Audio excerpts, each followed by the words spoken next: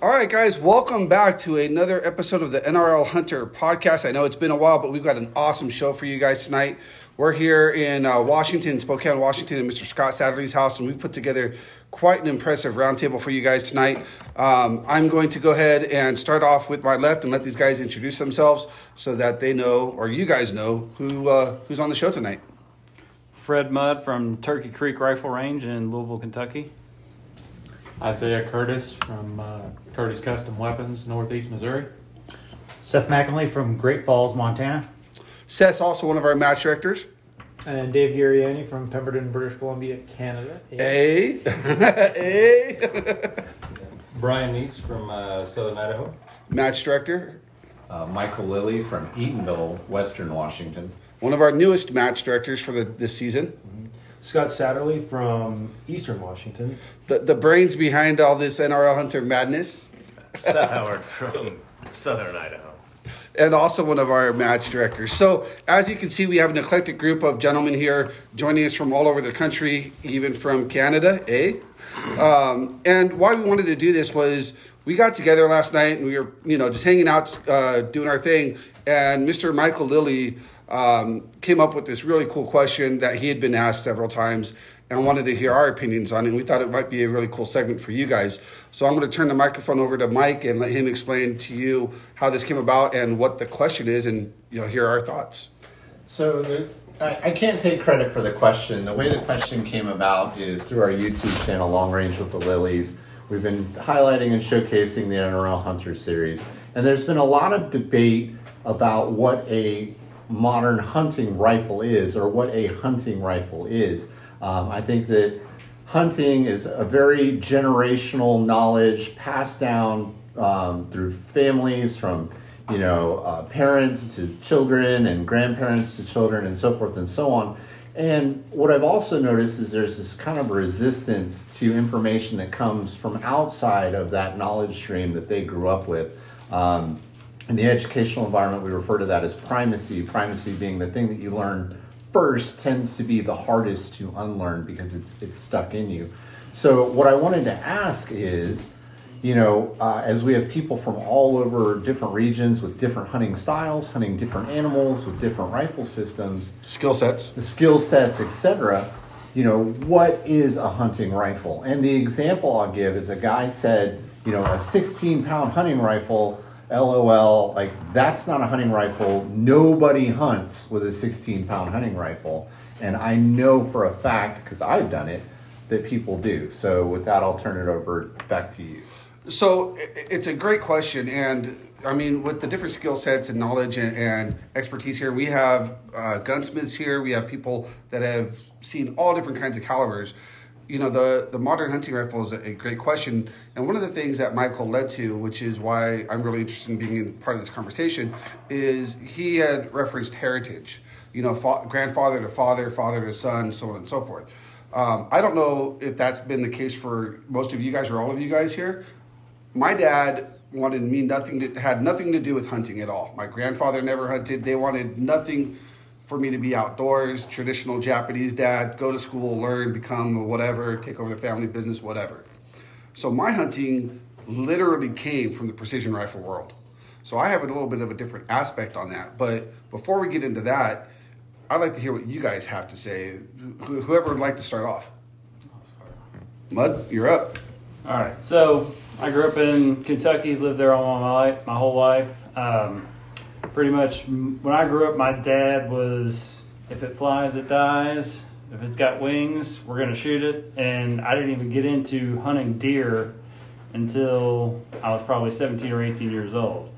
And, when I started deer hunting, it was archery. And then 2 or 3 years later, we got into rifle season. And first rifle was a 243. And I was always told growing up that was the perfect whitetail deer cartridge was a 243. Hands down, it'll kill any whitetail that you want to hunt in Kentucky, because given in Kentucky, your average shot was never further than, I think I said 75 yards. Okay. Do you remember what the caliber, but do you remember what rifle that was? What? Oh, it was a Ruger Mark 77 with the stainless steel barrel With and the- the composite stock, the lightweight one. Okay, what optic did you have on it? It was a Leupold 3x9. 3x9. Okay. Yeah, gold ring Leupold 3x9. So where you hunt in your region and how you were brought up, I mean, we're talking about relatively short distances. I mean, Yeah. 75 Yeah. yards, right? 75 yards. I mean, anything that you could shoot with a rifle, you could kill with a bow. Right. On pretty much every area that we hunt in Kentucky. So, I mean, there's some areas in Western Kentucky that you could reach out to 300, 400, 500 yards, no problem. But in reality, every shot that we would take would be shorter than 100 yards. Okay. So now if we go from your region of the world and come out west, let's say to Idaho with Brian Neese. Brian, your situation, I'm going to imagine, was completely different. Some ways, yes. Other ways, no. I didn't shoot my first deer until I was in college. Actually, I grew up messing around the hills, shooting anything around the ground, varmint-wise, but I didn't hunt until I was older. My first deer rifle was a Ruger 77 and a 300 Win Mag. That's probably the difference, because I went, 4 years without getting a shot inside 400 yards. So there's, and it's mainly mule deer, of course. Now we hunt elk and whitetail also, and it's changed from there too. But yeah, that's probably the big difference is the shot opportunity that I got. It actually was what got me into precision rifle world. I want to be a better hunter. I want to be able to make that shot every time. And I think, Scott, you could probably attest to this better than I can, but when I started into the precision rifle world in 2014, 15, majority of the people that we talk to, and a lot of people we talk to now, say that they want to get into the sport because they want to become better hunters. Correct. Right? And that's kind of how the NRL Hunter series evolved from the quote-unquote race gun series. Mm-hmm. But you grew up and you've hunted all over the world. Right.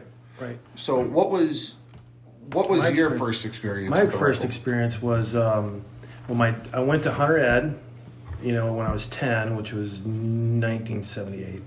So, and my first That's dating, so. That's right.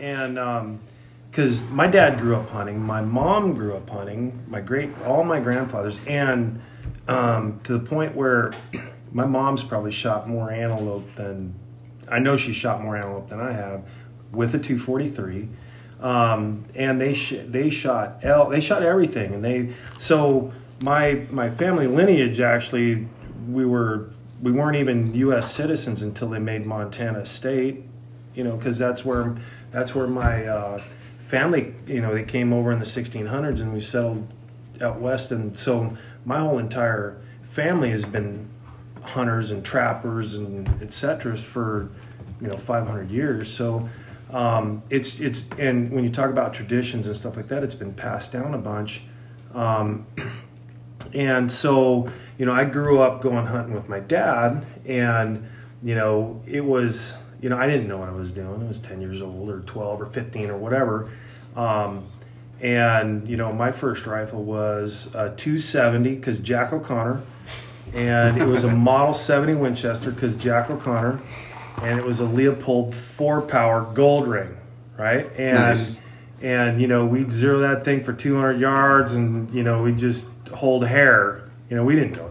I didn't know how far it was, but most of the shots we were taking were 300 in. We hunted Western Washington. We hunted some out Eastern Washington, not out here where like Brian's from, where a 400-yard shot is kind of a gift. Either the wind's blowing really hard and you can get close and they can't see you, or you're not gifted with a 100-yard shot. It's really hard to get a 100-yard shot out here versus kind of where I was, not necessarily full on Eastern Washington where I live now, but in the timber on the back side of the Cascades, like Rocky Reach Dam area, Wenatchee, et cetera, where there's still lodgepole pines and some terrain, you can be confronted with a 50-yard shot or a 500-yard shot. And I remember the first big mule deer I missed, like just whiffed. I was like, Dad told me if I hold hair, I should be good. Or if I hold, if it looks far, I'll hold on the back. Right. And that was my long range technique. And I see this monster mule deer, and I'm like, I'll just hold on its back. And I saw where the bullet hit, and it was like halfway to the animal. So, that kind of did a trigger in my head, And then at the time, Dad was shooting high power and stuff, so I was like, okay, I'm gonna figure out how to do that too, and then try to figure out how to apply that to what I'm doing with hunting, because Dad was super busy, working for IBM and PACCAR and stuff like that. So I started hunting on my own. As soon as I got a driver's license, I would go hunting with my buddies, and that's a shit show. So anyway, that's kind of my experience with it. So like right now, Western hunting and Eastern hunting, let's say, sounds like a completely different game. I mean, Isaiah, you're a gun manufacturer. I mean, you're a gunsmith. You put together awesome platforms, and you hunt quite a bit. I mean, what are you seeing? And you shot, I don't know, 4 or 5 of the NRL Hunter matches last season. Yep. So what are your experiences? Pretty much, I mean, in my specific region, everything is considerably different there, and just hunting in general. I mean, deer hunting, big game hunting, let's say in general, the evolution of it has turned tremendously from what it was. A lot like Scott was when I was young. My first deer rifle was a 22-250, and I was told pretty much the same thing. If it's far away, just favor a little higher, hold on top of its backbone. You're going to be good. Far away back then and far away now is two completely different things. Right. For numerous reasons, whatever reasons, but back then I can honestly say I never owned a rangefinder. I did the old, it was this many steps to wherever it was, but looking back, I probably made some 275 or 300 yard shots on deer, you might as well have told me it was a mile, because that's pretty much what I felt. Right. Now it's the tables have turned a little bit. We still live. I live in a region that you can have those super short range shots, and I also, a mile down the road, you can have a 1,000-yard shot if you want one. I think things have kind of altered from what I see in my business anyway. The trendy things are really big now, rather than the heritage coming down. So what are some of those trends that you're seeing versus the classic or the heritage type rifles? In our particular region, everybody wants a lightweight, short barreled 6.5 Creedmoor, 243 Winchester, something that the Missouri, thank goodness, is a good state that allows suppressors. So everybody has a suppressor, it seems like, anymore. Everybody wants a short-barreled rifle with a suppressor that they can handle easily. Not a lot of mammoth cartridges that I do for in-state residents. A lot of times, if they're going out west, that's where you see the bigger stuff. But for the most part, a 16 or an 18-inch, I guess I'll call it a medium cartridge rifle that is very light. That's the big thing. It seems like anymore with hunters is right.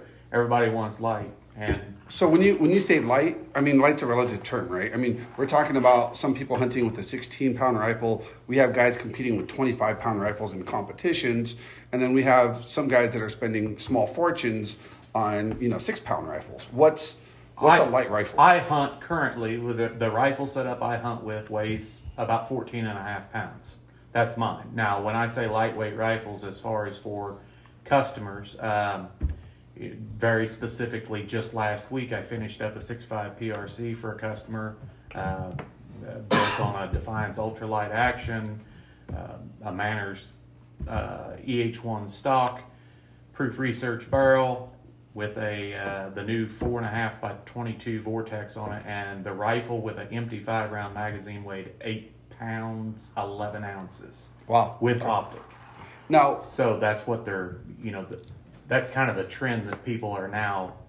what's a ballpark price tag for that build? I don't care about the exact number, but roughly what would somebody spend on that? For the rifle without optic, it's around $4,200. Okay, so significantly more than going to your your local store and picking up a Absolutely. 700 or a Tikka or whatever it is. Yes. Right. Yeah. Yeah. Significantly more. And optics, as far as that goes, there's so many good ones out there. Just finding that if you're going to have a lightweight rifle, in my opinion, you might as well have a lightweight optic. Right. It doesn't do good to build a 6-pound rifle if you put a 5-pound optic on it. That's kind of defeating the purpose of the whole build. Yeah. Right. It just totally negates it. Yes. All right. So I'm curious. Not that I care about Canada. I'm just totally kidding, David. What's it? What are the trends in Canada? What are you seeing? I know it's completely different laws and so on and so forth than here in the States, but I mean, you're a neighbor, so let's figure it out. Well, for where I'm at, to be honest, until you actually get up into the mountains proper, it's super tight woods. Like Pemberton is coastal British Columbia, so super similar to Western Washington, and it's tight. I mean, I took a deer at 30 yards last year with a rifle that I had proofed out to 1,700 plus yards. So, I mean, I've got friends that hunt with 30-30 lever guns. I mean, the first gun I used to hunt around there was an M14, just mainly for the novelty of it, because, I mean, if we were allowed to, you could hunt with pistols for the most part where we're at. Like, it's close in. And then you get up into the mountains, though, and then you get the opportunity you're pretty much required to really stretch it out. And that's talking mainly about, like, my area is like a lot of blacktail. But if you're going for goats and sheep, then yeah, you're generally talking about 400 to 500 yard shots up in the mountains at least, just because it's just the way the topography kind of lends itself, Now, so what's the trend in Montana, Seth? When I first started hunting, we shot a lot of deer with 243 and 7mm08, which is arguably probably one of the best mid-range calibers for Sleeper. Yeah, for all the animals. And we've shot a lot of deer with 7mm08 with Leopold 3x9 gold rings. As I've gotten older and hunting's become more popular, the public land has become more popular, especially since outfitting has also become more popular. So shooting 500 yards is kind of become a way to increase the successfulness of your hunt and maybe, gain some access to animals that you wouldn't normally be able to gain access to. When I was 10, we didn't make any shots over 300 yards. My dad had a sixth sense on how exactly to sneak up on animals, and so we would always get very, very close to our animals.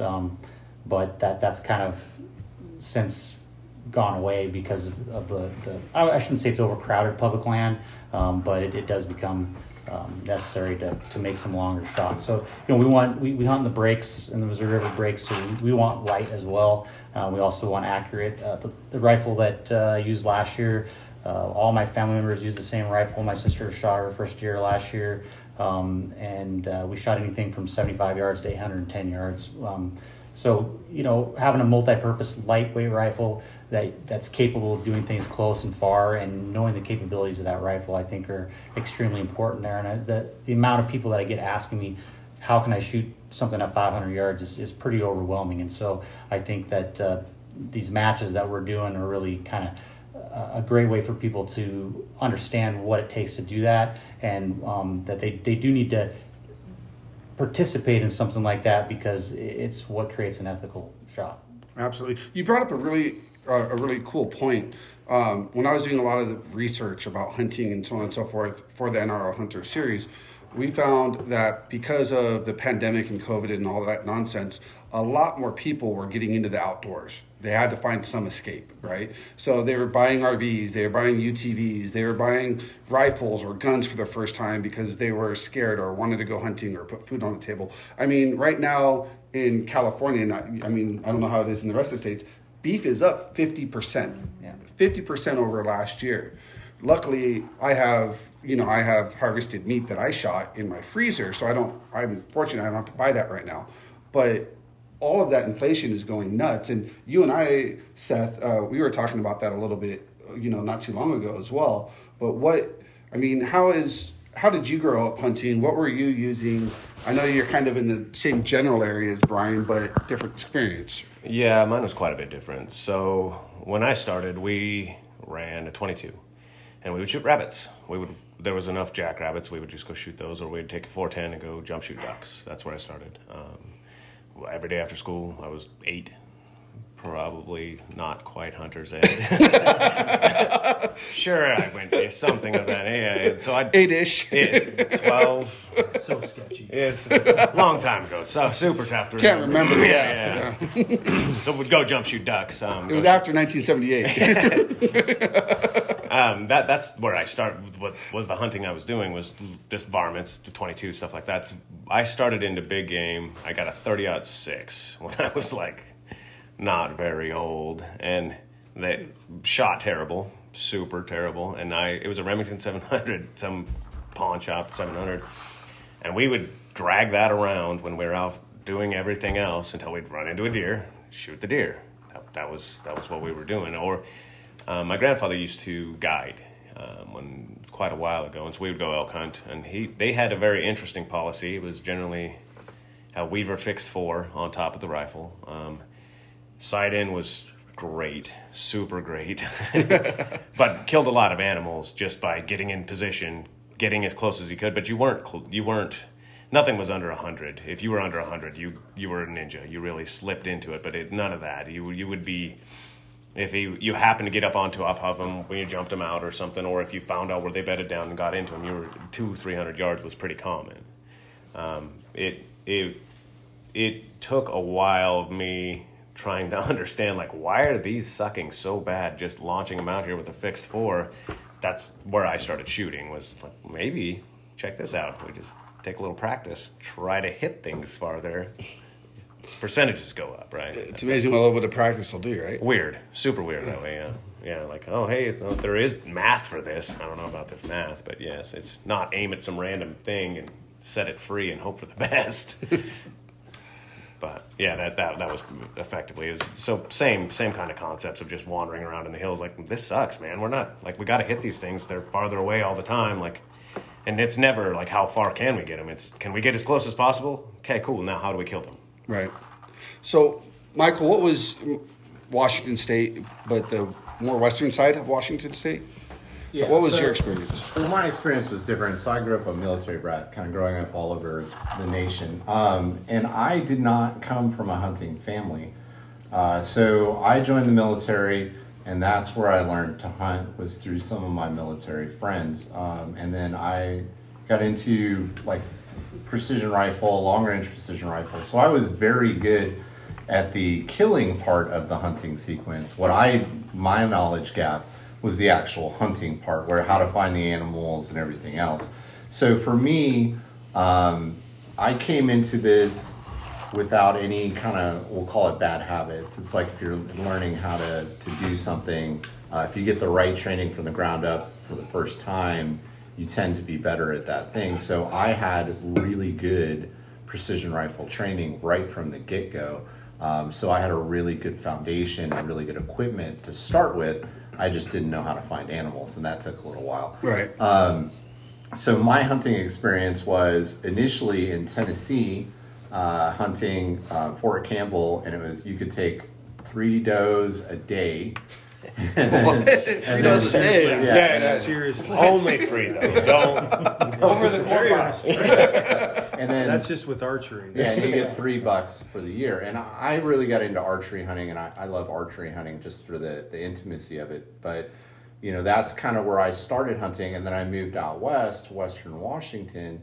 And then Western Washington, quite frankly, sucks to hunt. I mean, it's super dense trees. I think if I were to build the perfect Western Washington deer gun, it would be like a 45-70 with a red dot. So you're probably not shooting more than 50 yards. EOTech. Yeah, it was an EOTech, exactly. And it's just, I hate traipsing around Western Washington, so I tend to move over to the east side to do my hunting.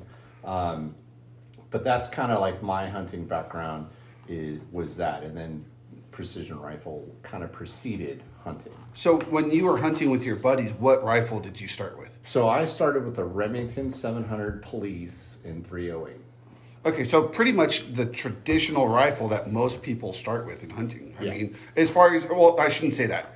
I should say where I'm from, that's what most people were buying off the shelves. When I went to the gun store, I'm from Southern California. So my first ever Is that what they rifle, still in Compton? not Compton. That's the Mac 10. That's the Mac 10, yeah. You know, when I went to buy my first rifle, precision rifle, it was a Remington 700 Police, 308, right? My first hunting experience, we talked about it on the show quite a bit, but my first rifle that I ever took hunting was completely different. It was LRI, custom built 300 Win Mag. And I was going after elk, and I was with Paul Dallin and some other Terry Diston, some other great guys. And my question to them was, I have a 300 Win Mag or I have a 6.5 Creedmoor. And unanimously, they said 300 Win Mag because you've never done this before, and we don't know exactly what we're going to be getting into in the hills of Utah. Right, so they told me the 300 Win Mag, and I was successful with my 300 Win Mag at 500 and change. So from this quick roundtable that we've just gone through, it sounds like it's almost like a golf bag of different rifles from different regions. I mean, doesn't sound like there's one correct caliber or rifle setup. I don't think it has to be custom, but there's some things that we can do now, and Isaiah can probably back me up with this, that we can have one interface with the rifle is a big thing, right? I mean, anybody that's ever shot a lot knows that the more symmetry you have with your rifle, the better it's set up for you, the better you're going to be. I can go from if I've got the same scope, the same action, the same trigger, the same chassis, the same bipod, I can go from caliber to caliber to caliber, and it doesn't freaking matter what the caliber is. I'm going to place the bullet in the same spot. So kind of the modern, we were just talking about this, kind of the modern rifle now is, and Mike's a big proponent of this, is having the right tool for the job. Right. And we really hammered this down last night, and it didn't open my eyes because I've hunted in Kentucky, I've hunted in Tennessee, and I understand the different challenges they have there with their smaller animals. You don't need a 300 Win Mag for that. In fact, it's probably a deterrent, right? You're throwing too big of a bullet at too small of an animal, and it's not doing what it's supposed to. Right. So it's not customized for that right. for that adventure, for that hunt. Exactly. So my next build, I'm super happy that I'm starting to get it all put together, is it's a 6.5 PRC, it's a 7 SAUM, it's a 300 Win Mag, and a 375 Ruger. I'm building one rifle. It's one action, it's one scope, it's one chassis, it's one trigger, it's one bipod, 4 different barrels. That's the modern rifle. And that's that's my biggest takeaway over all the places that I've hunted was out here, Eastern Washington, you're going to have wind. It's going to be 400 yards. Or I've even hunted down in Seth's area where it's like, at 500 yards, I took a practice shot on a rock because the wind was so high. I'm decent at calling wind. This is Scott Saddle. Right, yes. right. 500 yards is not a far shot. Right. But as soon as you get an animal in front of you, it's not steel. It changes. For me, it changes how I feel about the shot in a real dramatic way. Right? Absolutely. I want to be super responsible over that. I don't want the animal to suffer. I don't want it.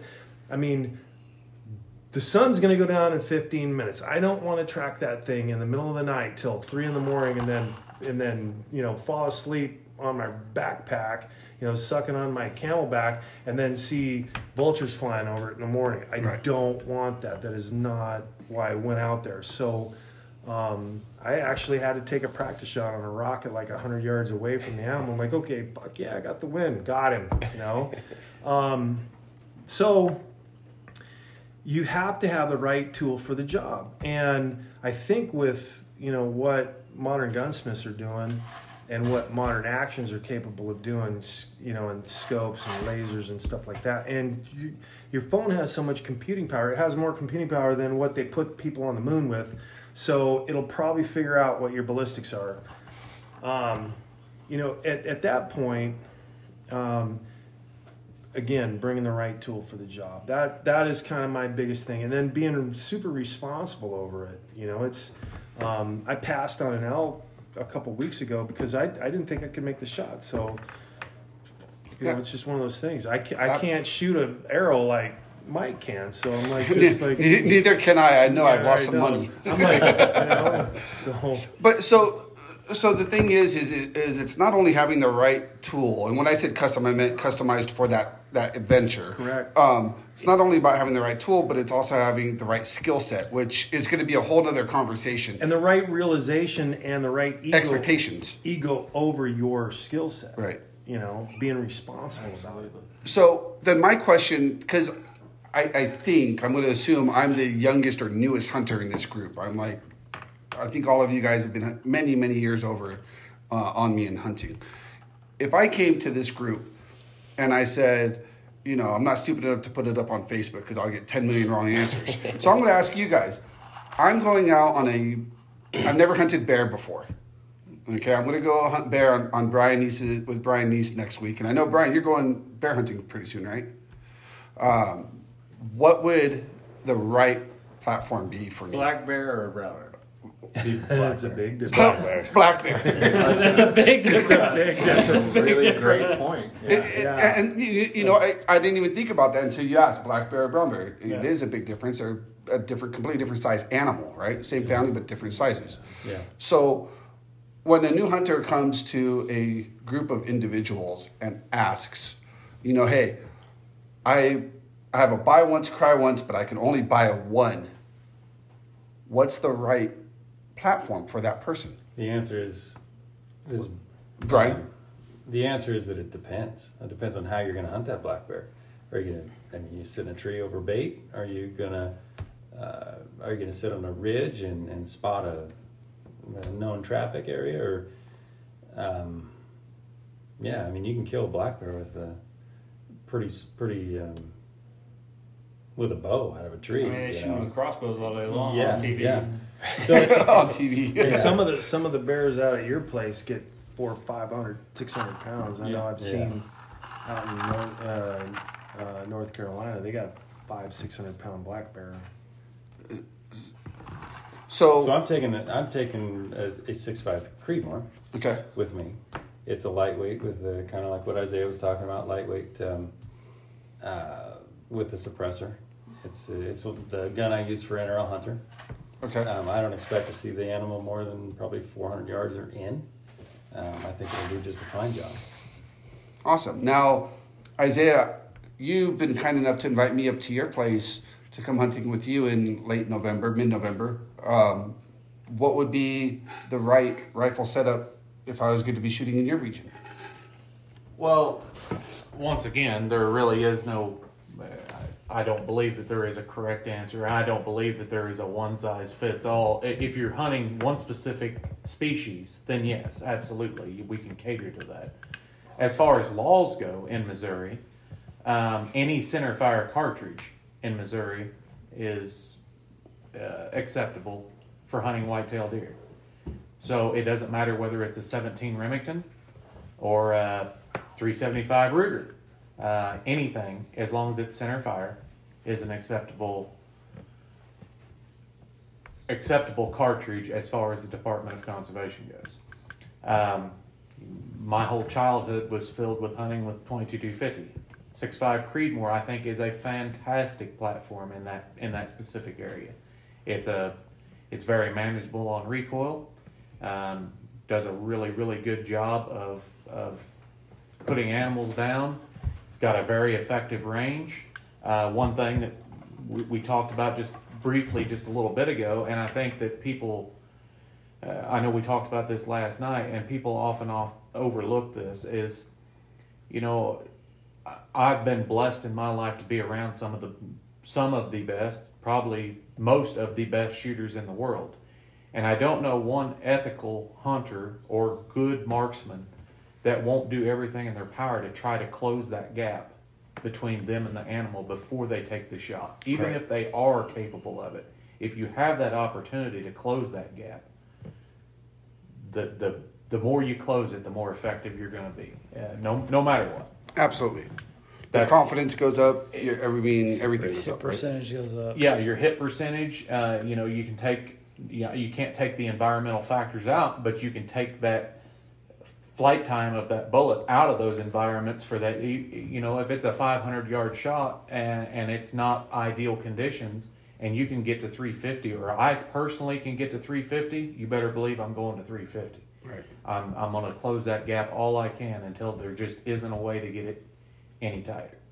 And going back to what Scott says, I've seen the animals. I think anybody that's hunted very much in their life has had those shots where it was a big deer. It was a big buck, but I couldn't make the shot. So it doesn't bother me anymore just to set the rifle back down and wait for another day or something like that, because I would rather do that than make a bad shot or run the animal completely out of my hunting area to where it just goes somewhere else. So there's no shame in that as far as I'm concerned. So, what would you guys say to the guys out there that are saying a 16-pound rifle? Nobody in the world hunts with a 16-pound rifle. Why? What would be the advantage? Depending if in the right scenario, what would be the advantage of shooting a 16-pound rifle versus an 18-pound rifle? Or an 8-pound rifle. Or I'm sorry, 8-pound rifle. Sorry, Seth, and then Mike.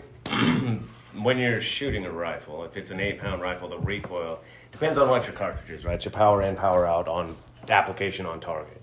If you're picking a target and let's pick something, I don't know, a 300 Win Mag. You get a 300 Win Mag that's 8 pounds. The recoil in that, your grouping on that is generally, unless you've shot a lot of rifle, very, very poor. I've spent more time taking people to go shoot, right? Like, oh yeah, I got him. We're gonna kill it. We're gonna take all the power we need. It's got to be a giant cannon of a rifle, otherwise it won't die. I'm like, oh cool, let's go sight him in, right? Yeah, 100 yards. You're like, are you looking at the same plate as me? Because I don't see any impacts on that. Like, this is a 100-yard target. And they're like, no, I think I hit him. You didn't. None of the times. Like, let's back it off. You give them something a little lighter, and you can tell they're just tightening, like eating that thing, like it's going out of style. You can't. You have to be able to apply that bullet on target, right? So you get to an 8-pound rifle at a 300 Win Mag, you're going to be upset. But you don't need a 300 Win Mag. Maybe back the caliber off, go to the 8-pound rifle, because you need to hike up 10,000 vertical feet. Right. You got to pack that thing for 5 days. You're not going to be as excited about a giant rifle. So like they're saying earlier on, pick the tool for the job. There's not one thing that's going to be like, oh no, this'll 30-30 lever action. We're going to crush everything. Maybe. If you're a super good ninja. So then the question, Mike, is why would you want a 16-pound rifle? So, just like Seth was alluding to, it goes to forgiveness in shooting. So if I shoot a 16-pound 300 PRC, I feel very confident shooting that because that added weight gives me the forgiveness I need and the ability to shoot that rifle more accurately. Now, if I'm going to hike up, a mountain, I'm going to take a lighter rifle, which, like Seth said, I'm going to go down in caliber. Probably, depending on the distances I'm looking to engage in, you can get down to a moderate recoiling cartridge, like a 6.5 Creedmoor or something like that, and take game at very lengthy distances within your capability. And I think that's something that we always need to harp on, is within your capability and within your weapons capability. But if I'm shooting like a 300 PRC, a 300 Norma, 338 Lapua, I'm going to be super sad after about 3 rounds in an 8-pound gun. But if I'm shooting coyotes at extended distances with a 300 Norma improved, I'm going to want that heavier gun. That also means I'm probably not going to hike it 10 miles in and 10 miles out. But that is going to enable me to be more accurate at distance. It gives me some forgiveness. So, Scott, you've been blessed with being able to hunt all over the world. Have you hunted with a heavier, like 16, 12, 15? I actually hunted with my match gun, a 6.5 Creedmoor match gun. 3 years ago, I was out at Cute Creek. I had drawn a B tag for a cow elk, and I had my 6.5 Creedmoor match gun, 17-pound gun. And we were eating dinner with Tad in the lodge, and we seen the elk come out of the mountain, and they're like 880. I was like, I don't feel really good about taking an 880-yard shot. Let's get a little closer. So we get down in, a million eyes looking at us, and then, we had a big, dry cow elk, not the lead elk. So I'm like, fuck, let's go ahead and zap her. And at that point, get the rifle down, dial it up, boom, boom. Literally 2 shots, couple seconds, sent them right into the heart and lungs area. She just stood there and died. She didn't even run. She didn't know she was being hunted, so she was just passive eating. There's some advantages, big advantages to that heavier rifle. I walked 300 yards. You know what I mean? Not a big deal, yeah. And then we drove the ATV to her and poured her in the back. And that's a great point, though, that I don't think a lot of people realize, too, is like, you don't have to be walking to be hunting. I see UTVs everywhere now in places that I never would have thought I would have seen UTVs before, which opens the opportunity for you to take a heavier gun if you wanted to. Right. And that kind of brings up a point that, Isaiah and I brought it up earlier. And, one of the unique things about, being able to work with Gunworks for a little while is we get to see a lot of terminal ballistic studies.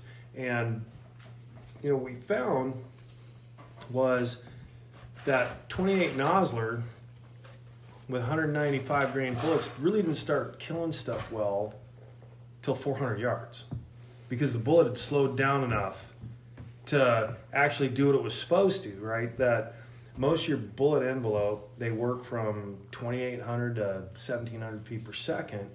And, we're talking about he's shooting a 22-250 with 55 grains for whitetail. It's probably a really, really good cartridge. 300 Win Mag is suboptimal for something that size, because that bullet has got so much mass, so much inertia, so much momentum, and there isn't enough tissue in a 9-inch wide whitetail to make that bullet do what it's supposed to. So, we get back to,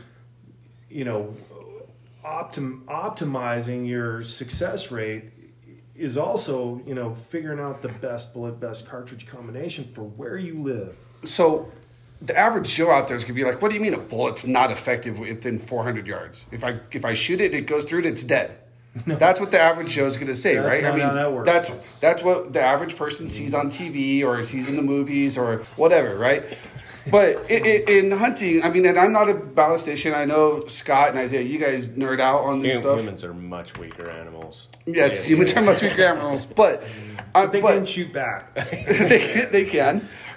But what do you mean? So for the average Joe out there, what do you mean in like I don't know if you or Isaiah want to take this, but in like a quick 60-second or 45-second spill, why would a round not be effective at a certain closer range, and it is more effective at a farther range? So bullet technology, just in general, in the past even 10 years, but let's say 20 years, has completely evolved. Bullets, what was considered good bullets, and maybe still are good bullets back then, everything has evolved, everything that we do. So we now have high BC bullets, longer bullets, bullets that are, some bullets are bonded, some are not bonded, some are monolithic, lead-free, et cetera, et cetera. Well, when you take that, let's say that particular 195 bullet, or a big bullet long for cartridge, long for caliber bullet, and you make it go faster than it's intended to do, or its recommended window, as Scott says, the window of effectiveness where the bullet actually opens and does what it's supposed to do. It just simply makes a pass-through shot a lot of times on a whitetail deer or a smaller animal, a coyote or whatever. The bullet never gets to open because there's not enough tissue that it touches to make it actually open. So in turn, what you have done is shot that animal with a full metal jacket. That is pretty much what you've done. So it fails to expand. It fails to expand. You take the same bullet, same rifle combination, and put it into an elk or a moose. You're going to have completely different results with it. That's where I was going with the one size does not fit all. You know, you need to know what you're hunting and try your best to capitalize on the specific, maybe not the specific cartridge, because let's face it, there's thousands of good ones out there. Right. But the specific bullet and range of weight, whatever it needs to work effectively and open and make it all work. That's what a person really needs to work towards. Scott's talking about having the switch barrels. You know, that's a fantastic deal. I do that a lot for customers. There's several options to make a switch barrel where you don't have to change anything. In point of fact, with your Kestrel or smartphone, you can even do a zero offset for your other barrel when you screw it on, and you never even really have to re-zero the scope. It just compensates for it and tells you what to dial it to. Because Isaiah, I don't think the animal cares what cartridge the bullet was sent with. No, it does not. Excuse me, please don't shoot me with that round, okay? Yeah, I can't believe you just shot me with the 6.5 Creedmoor. God damn, I'm not gonna die. I'm going to hell. To die. Yeah, Strongly worded. I don't think they care. I really don't. Yeah. So, okay, great breakdown. So, Mike, you know, this original question came from one of your viewers on your YouTube channel. How would you answer that question to that person based off of this roundtable that we've had here today so far? So what I answered that question is that you need to keep in mind that not everybody hunts the way you hunt, in the location that you hunt, or for the animals that you hunt, and that a lot of people hunt with a variety of different rifles that all look very different. Like I alluded to earlier, if you're in Michigan, you may be hunting with a 12 gauge shotgun shooting slugs, and they've killed a ton of deer up there that way. But if you're out west, maybe if you're hunting a brown bear in Alaska or something like that, your needs are completely different. So again, like Scott said, I'm a huge proponent of taking the right tool for the job. And I recommend that you do your research, find out what that is, and then get trained and proficient with that right tool for your right job and increase your chances.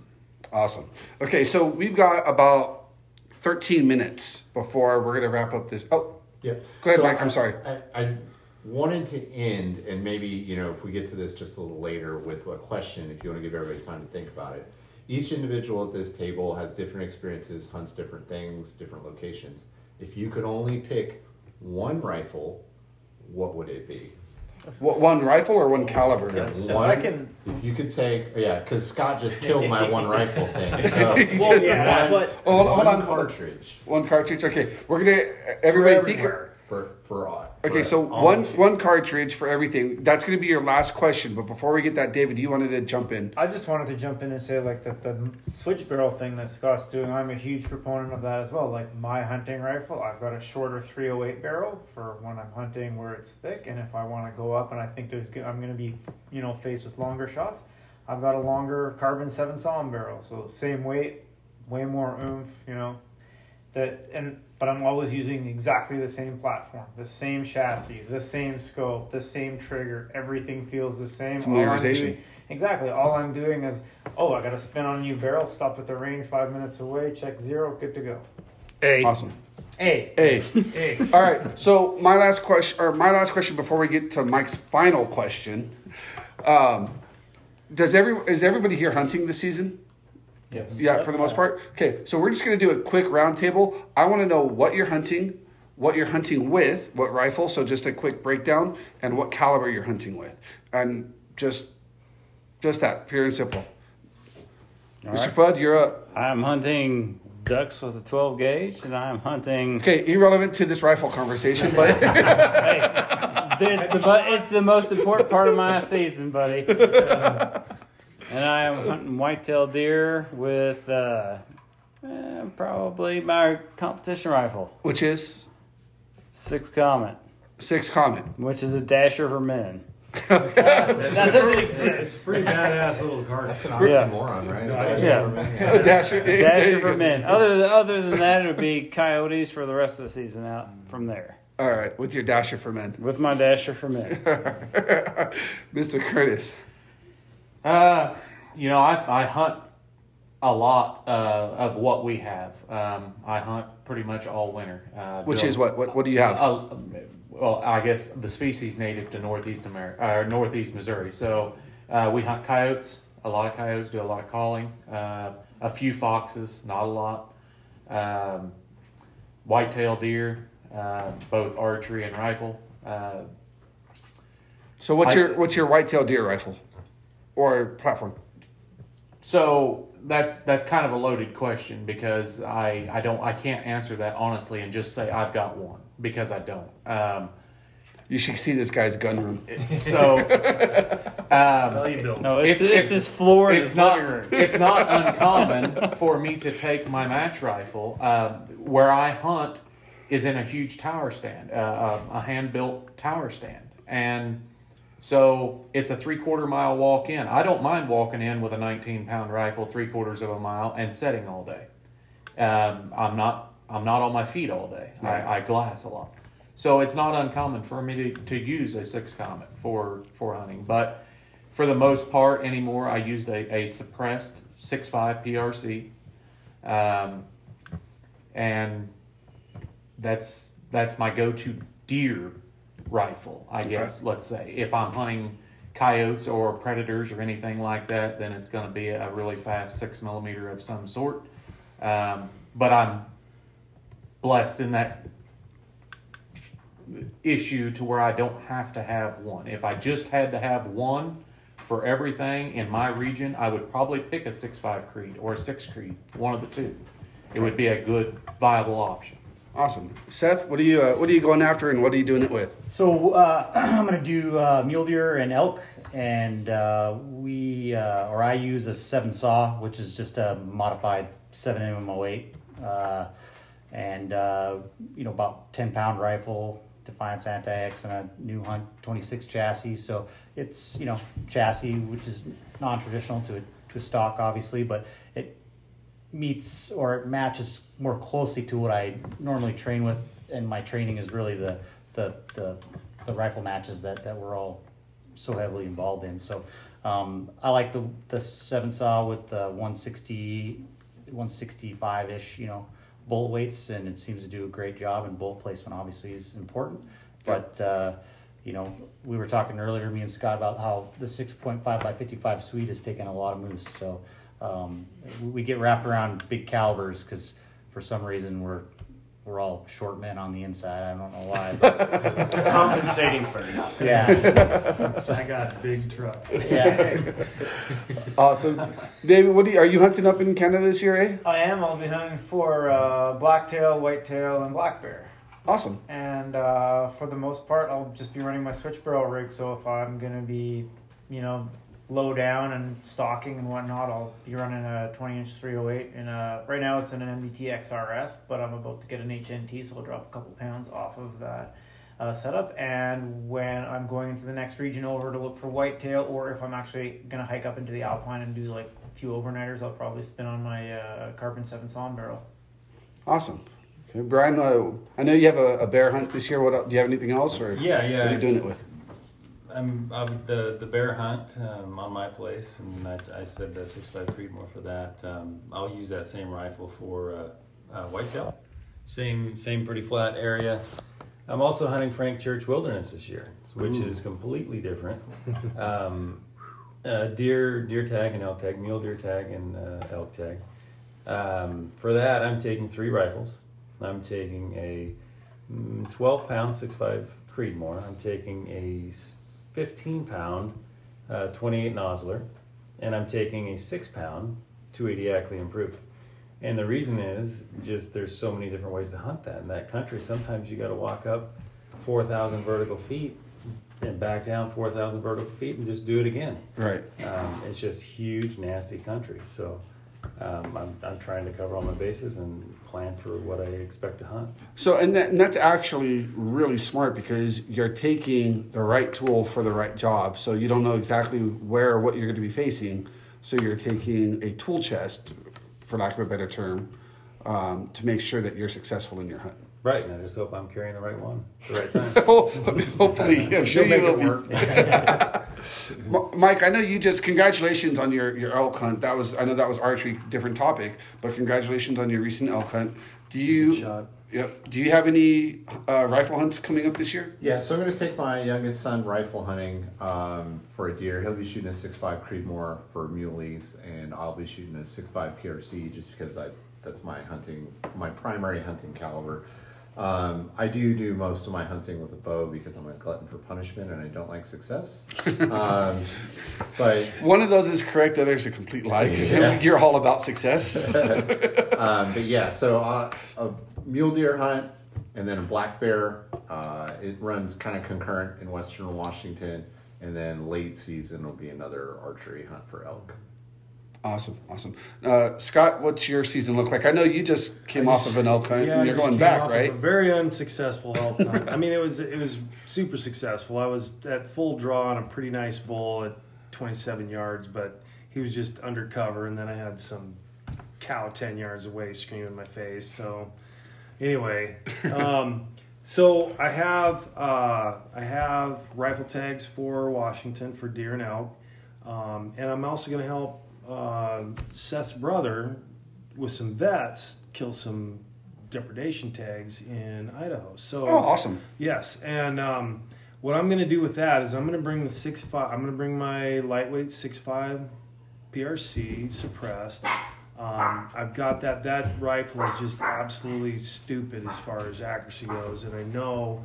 If I'm able to explain to a wounded vet, a guy with, one leg or, one arm or whatever like that, I mean, I'm going to be able to get that guy on target. We're going to be able to kill some animals. So, and then there's Aoudad in Oregon, and I've been telling these guys. That's a secret. Why are you talking about that on this podcast? We're not talking about that. Fight Club. I'm not going to tell you where it is. Okay, so that's a project right there. Because I think Aoudad are freaking cool. And then we're going to Africa in June. We're going to Africa in June. That we are not using the restroom. Scott's dog is taking a drink. Okay, that's right. So, and then of course I coyote hunt, and I do a mix of stuff from as soon as it starts getting cold like this. I do a lot of night stuff. I'll drive the old war wagon out, and we'll set up and we'll call. And I've got thermals. And I run really light bullets really fast out of my 223 and out of my 6 Creedmoor. So okay. I've got a combination of things that I run for predator hunting. And typically it revolves around really light bullets going really fast. There you go. Awesome. Seth, what do you have going on? And what's this deal with your brother? So I actually really am a terrible human because I like to bow hunt as well. It's way. I love bow hunting. I practice all the time, right? Like, I can hit things at a long ass ways. Let's get super close and see if we can scare them. It works. This is successful. That's where I actually was 2 weeks ago, spending the entire time following elk with a bow like an idiot. But from here out, I don't have any more elk tags because that was my Idaho tag. I'll likely end up messing around with some stuff, trying to maybe get a deer out of the deal. The mule deer from local because it's just there, right? They're all over the place. Rifle for that either end up being my match rifle, my 25 Creedmoor, or a 280 Ackley. Okay. It just depends on what the day is, what that's going to look like. The elk hunt, what the hell is the name of that deal? So my brother runs an operation where they take wounded veterans and they take them out. They get them game opportunities. They take them fishing. They just try to get them back integrated into the world. They got a pretty cool hunt there. It's a depredation tag off of a ranch, and they're going to go out. They'll try to get elk for these guys. It's really a cool thing. Awesome. But yeah, that's kind of what the rest of this year is going to look like for me. Very cool. So for me, I'm actually leaving early tomorrow morning from Scott's house and heading to Wyoming for an antelope hunt. I'm doing that with our good friend Josh Clough from HS Precision. At the Tillard 55. At the Tillard 55, which I'm super, super blessed and fortunate to have that opportunity. Only because of Josh. I mean, I had no idea what I was getting into. So I'm going to be doing that with, Seth. Veteran Sportsman's Alliance is the name of the Veteran Sportsman's Alliance. Yep. VeteranSportsman'sAlliance.org or .com. I believe it's an org, yes. Google it. Google, you'll Google. find it. You'll Google. get Donate. Google, donate, help your veterans out. We've got a lot of veterans here at the table. We love our veterans. Support them, help them. So I'm going on my first speed goat hunt with Josh in Wyoming, and he put together a 6.5 PRC. So I'm going to be shooting that with a Leupold Mark V. I don't know much about the rifle because he put it together especially for this hunt because that's what he wants me to shoot. But I know it's going to be awesome. I mean, HS Precision builds quality, great stuff. Later this year, I'm going back on another elk hunt. In my heart, my first decision is to go back with my 300 Win Mag because I've already got one on that and it's been deemed the elk slayer. So I kind of have to live up to the nickname and get more than one elk because right now it's not really a slayer. It's kind of I got one, maybe lucky. It's kind of undefeated right now. It is undefeated. That is a good point. Just saying. That is a good point. And then there might be some other opportunities. I'm going to Isaiah's place to do an archery deer and a rifle deer. So we're going to talk about what I should be bringing out there. I'm going to probably bring a 6.5 Creedmoor. Depends on the corn pile. It depends on the corn pile. And I've never hunted a tree stand before, and I don't like heights, so it'll be interesting. And I trust Isaiah. And if you guys hear Travis broke his leg again and cracked his skull open, it's because Isaiah didn't like our hunter rules. That's right. But it's going to be a great season for everybody. We hope that you guys have a great season. And we're going to wrap this up with another quick roundtable. Back to Mr. Mike Lilly's question. If you could pick one caliber, you guys have had plenty of time to think about this, to hunt for the next couple of seasons, what caliber would that be? Who wants to start first? Seth Howard. We'll go around. 280 Ackley, 7mm of any kind at that velocity. Scott? 6.5 by 55 Swede Cuz, 127 years. I'd even do it in a K98. Okay. And Ernest Hemingway, Out of Africa. Read it. Mike? 6.5 PRC. Brian? It's a tough one. I'd probably 6.5 PRC. I think. Okay. Realistically, for me, I'd use a 6.5 Creed. That'd cover all my bases, I think. Okay. 7 MO8. Just 7 MO8. for factory ammo. I think that's just The sleeper. ease of use. Yeah. This is the sleeper. Awesome. Isaiah?